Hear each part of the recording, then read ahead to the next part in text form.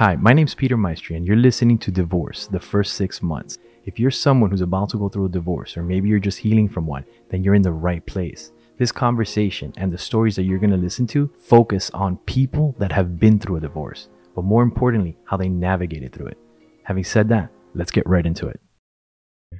I completely rebelled. Well, and I mean, I rebelled more so after my mom divorced him. I think that it was so ingrained in me at that time that, when I became a teenager, it was like, oh, I'm going to go fuck some shit up. I'm going to do everything I can to not fit into that small town girl mold. Yeah. I would hop in, my first car, and I would drive an hour away to the bigger town and just get out of my car as a teenager, go park my car and just go walk around just to be in a different place that wasn't this small town mold, and to learn that there's more out there. Yeah. I didn't have to be that. And I think that's probably what scared me the most about my marriage, was realizing I was slipping right into that mold. And it had been something that, as a young kid and a teenager, I had done everything I could to fight against. And now here I was, 21 years old and married. And at that point, easing into realizing that the guy that I was married to was an addict. And I was just like, oh my God, I might as well just move back into the trailer park. Yeah. The thing that I've been running from my entire life. And to be honest with you, I think that that's what gave me the strength, was that realization of, you're going to let this being just being, I guess, like a piece of your environment, you're going to let it win, and you can't let it win. That's not it's not how I'm built. It's just not, I didn't want to be a product of that environment. And I think that made it a lot easier to sit down and have that conversation and go, thanks for being here during this. And I'm glad that we got to go through this together, but it's time for me to grow. And we're not growing together. We're just leaning on each other. What would you advise to somebody that was or about to be in that situation, or hears you saying what you say, and they're like, man, that just I can totally, like, it resonates. What kind of advice would you give that person? I think that I think I already said exactly what I would say to everyone. You don't owe it to anybody.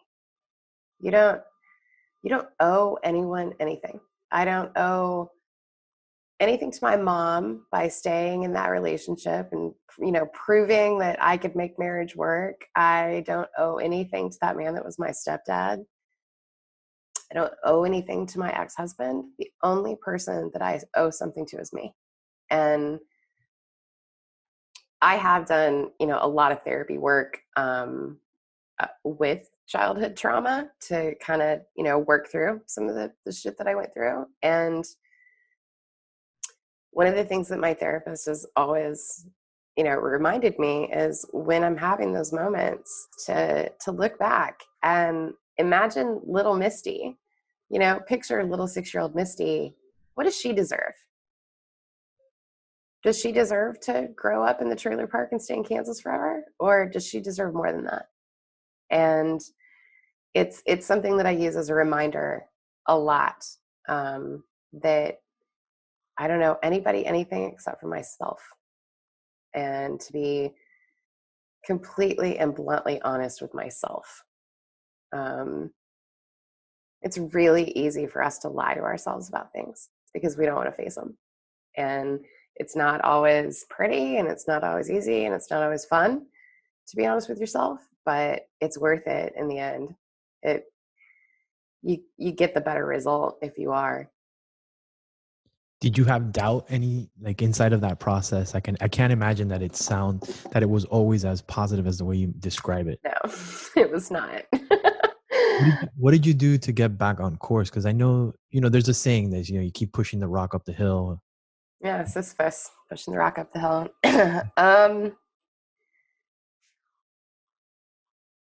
It's funny because I think that I realized, after I moved into an apartment by myself, I kind of acknowledged it very early on that I was going to indeed have to do exactly that, and that was rebuild. I didn't want to take anything from that relationship with me. I mean, even as much as like I left all of the furniture, I left, the only thing that I took was my car and my clothes. So the rebuilding process for me started in a very materialistic way, to be honest with you. I grew up with not a lot of money. And so for me, the rebuilding started financially. It started with, okay, I don't have someone to rely on anymore. I don't have this other partner. And money has always been a trigger for me.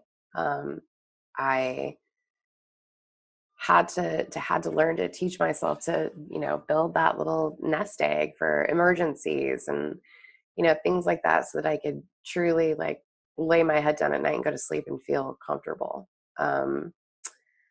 Which meant that I worked harder and I worked more.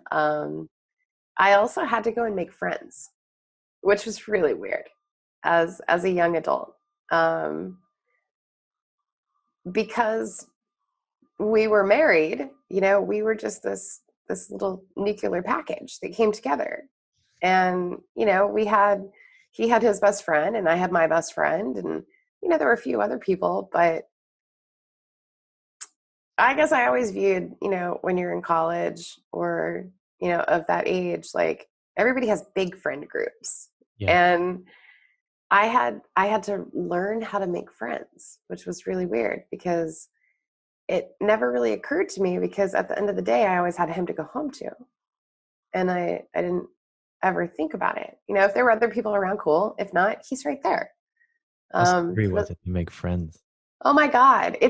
It doesn't get any easier either. Like I can tell you 20 years later, making grown-up friends is hard and scary and weird. You mean at 40, it doesn't become easier? Oh my God. Like it's just so awkward. You're like, hi, do you want to be my friend?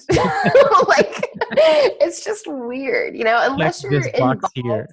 Yeah, like unless you're involved in like, clubs or cooking classes or whatever, like you're not just going to run into somebody at the grocery store and be like, well, we're friends now. That's just how that works. Like when you're a little kid on the playground, someone's on the swing and you're like, you're my best friend. We're friends now. Yeah. And that's just how, like, it just is. It doesn't work that way when you're older.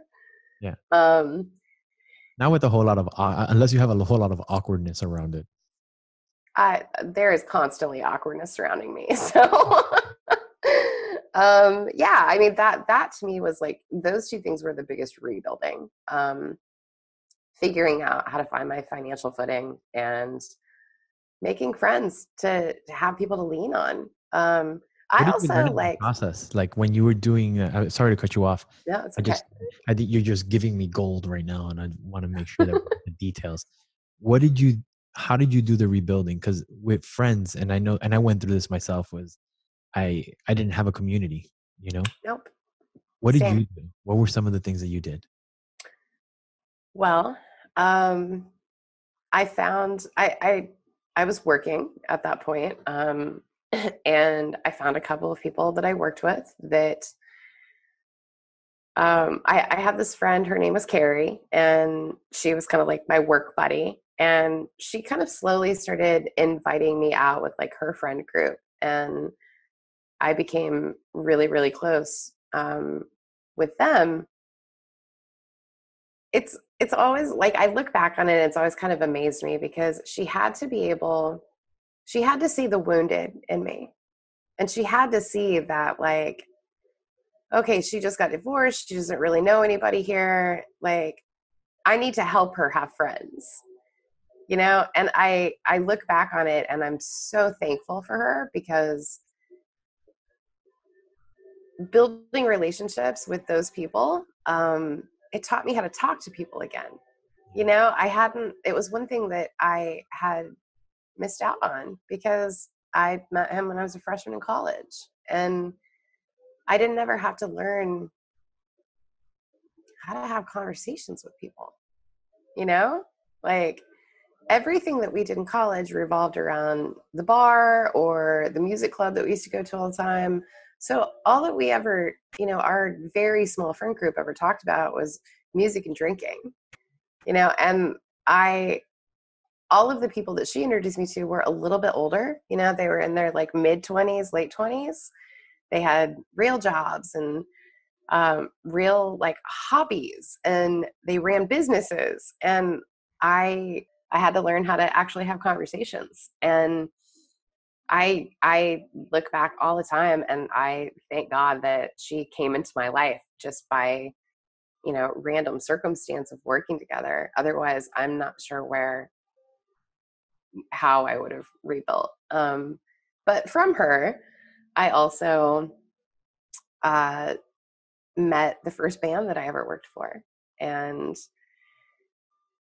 that process came very, very quickly after my divorce. I would say it was the first year or so after I got divorced. I met some guys in Kansas City that were in a band. We randomly saw them play at a bar one night, and I somewhat kind of started to see a path for what I wanted to do.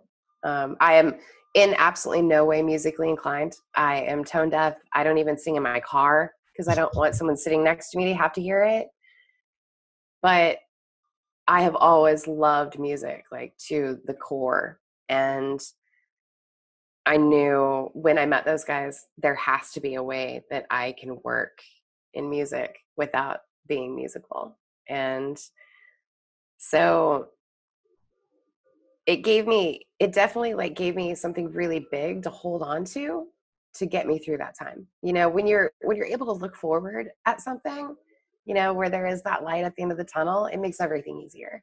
And I don't think that I dealt with a lot of my issues about my divorce until way, way after my divorce happened, years after it happened. I think that I got so caught up in growing and figuring out what I wanted to do with my life that I just like propelled and launched myself forward.